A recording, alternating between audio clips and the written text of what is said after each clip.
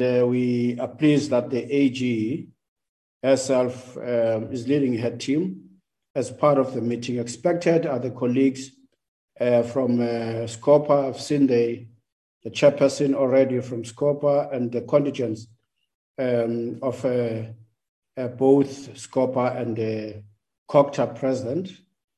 What we have received through our offices, I think Mr. Peter Paul could relate to those apologies. The chair of COCTA, who is unfortunately had to apologize because of a medical problem. She might join us at some stage if things have somewhat assisted the actual medical attendant.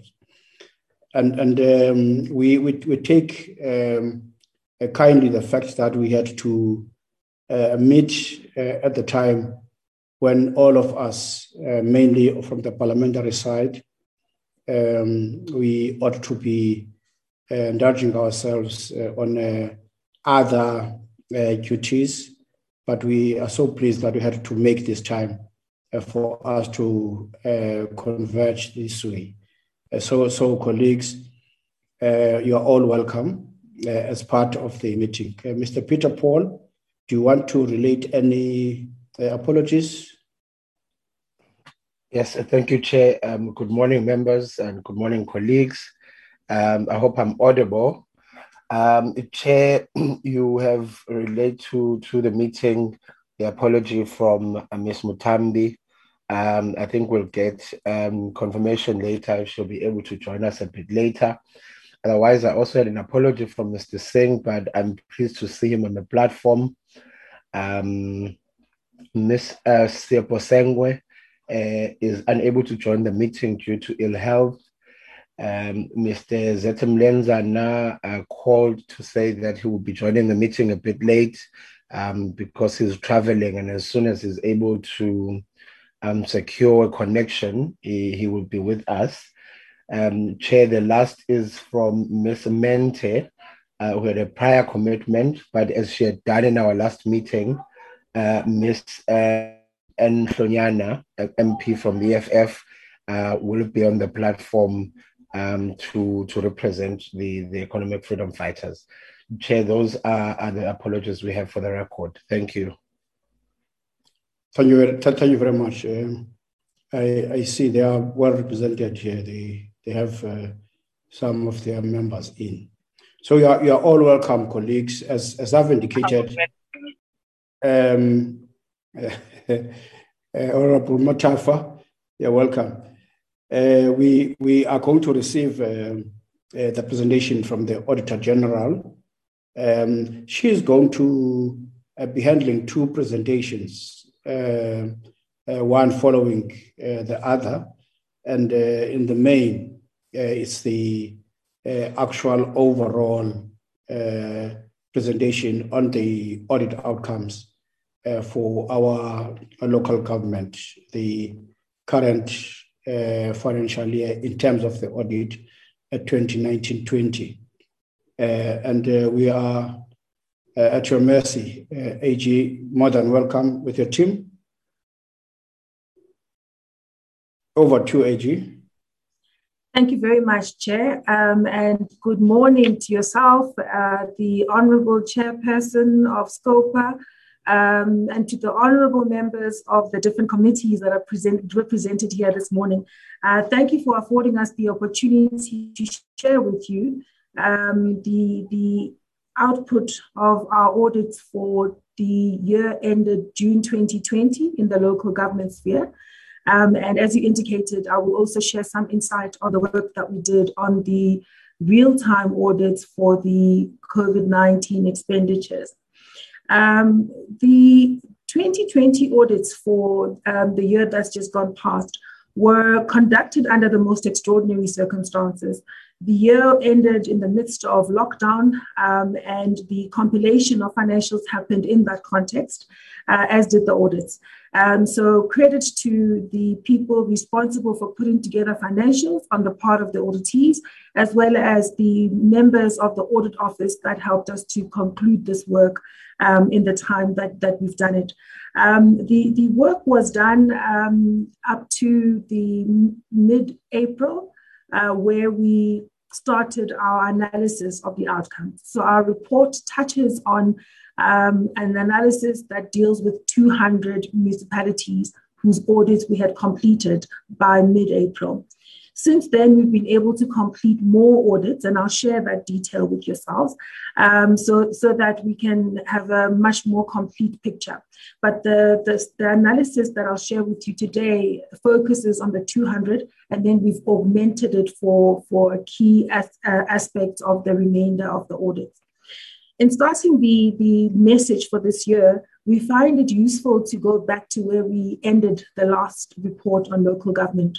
The honorable chairpersons and members will recall that the now late AG Makwetu shared a report that he had titled, "Not Much to Go Around, Yet Not the Right Hands at the Till." And in that report, he highlighted that local government finances are under significant pressure.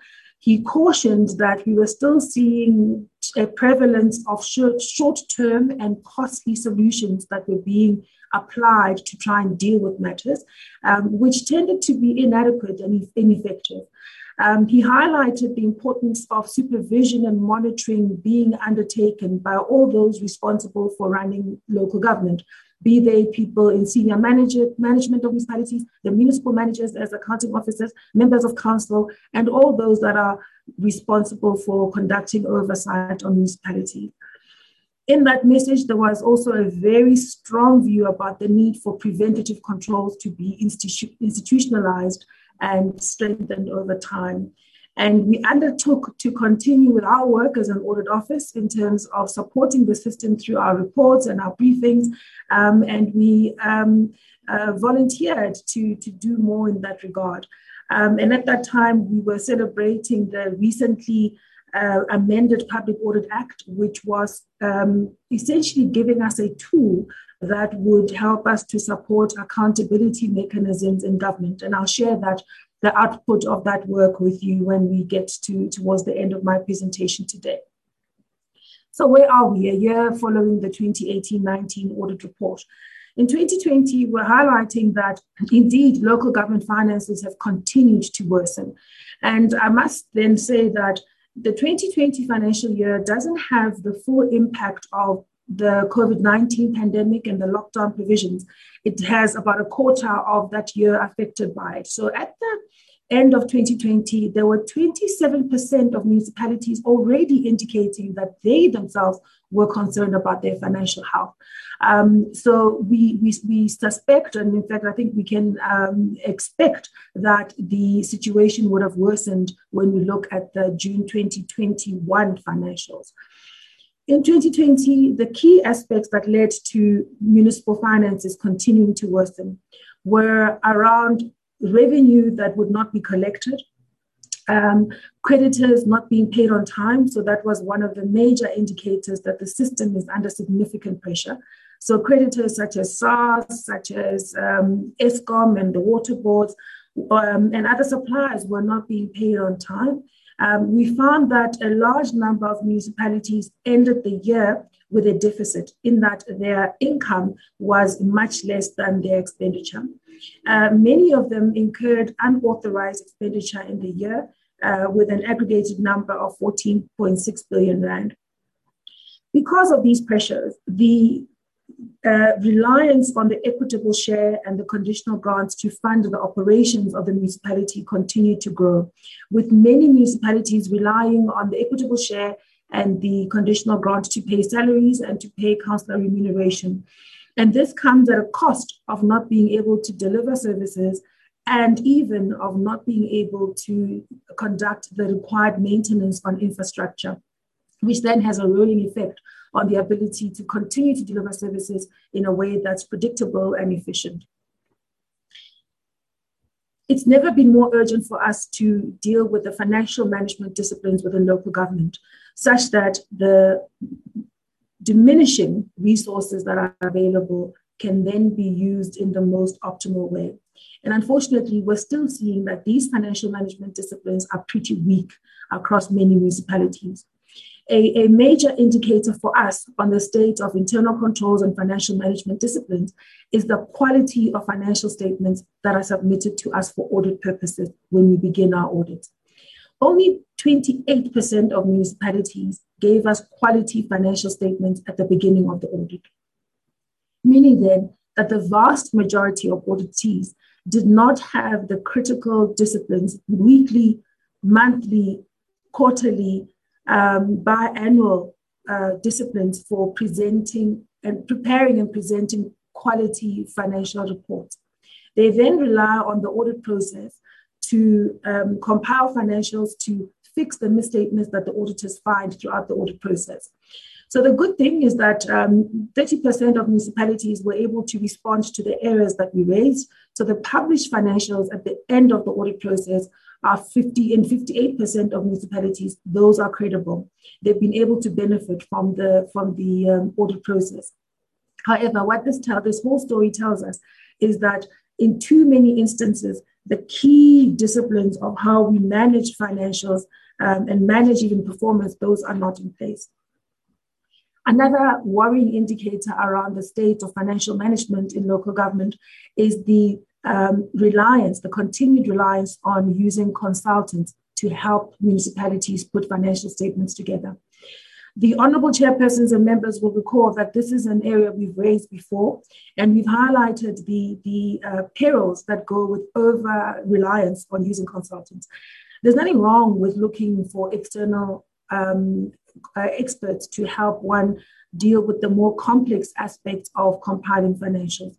However, if year on year, the municipality relies on consultants to help them put basic financial statements together, then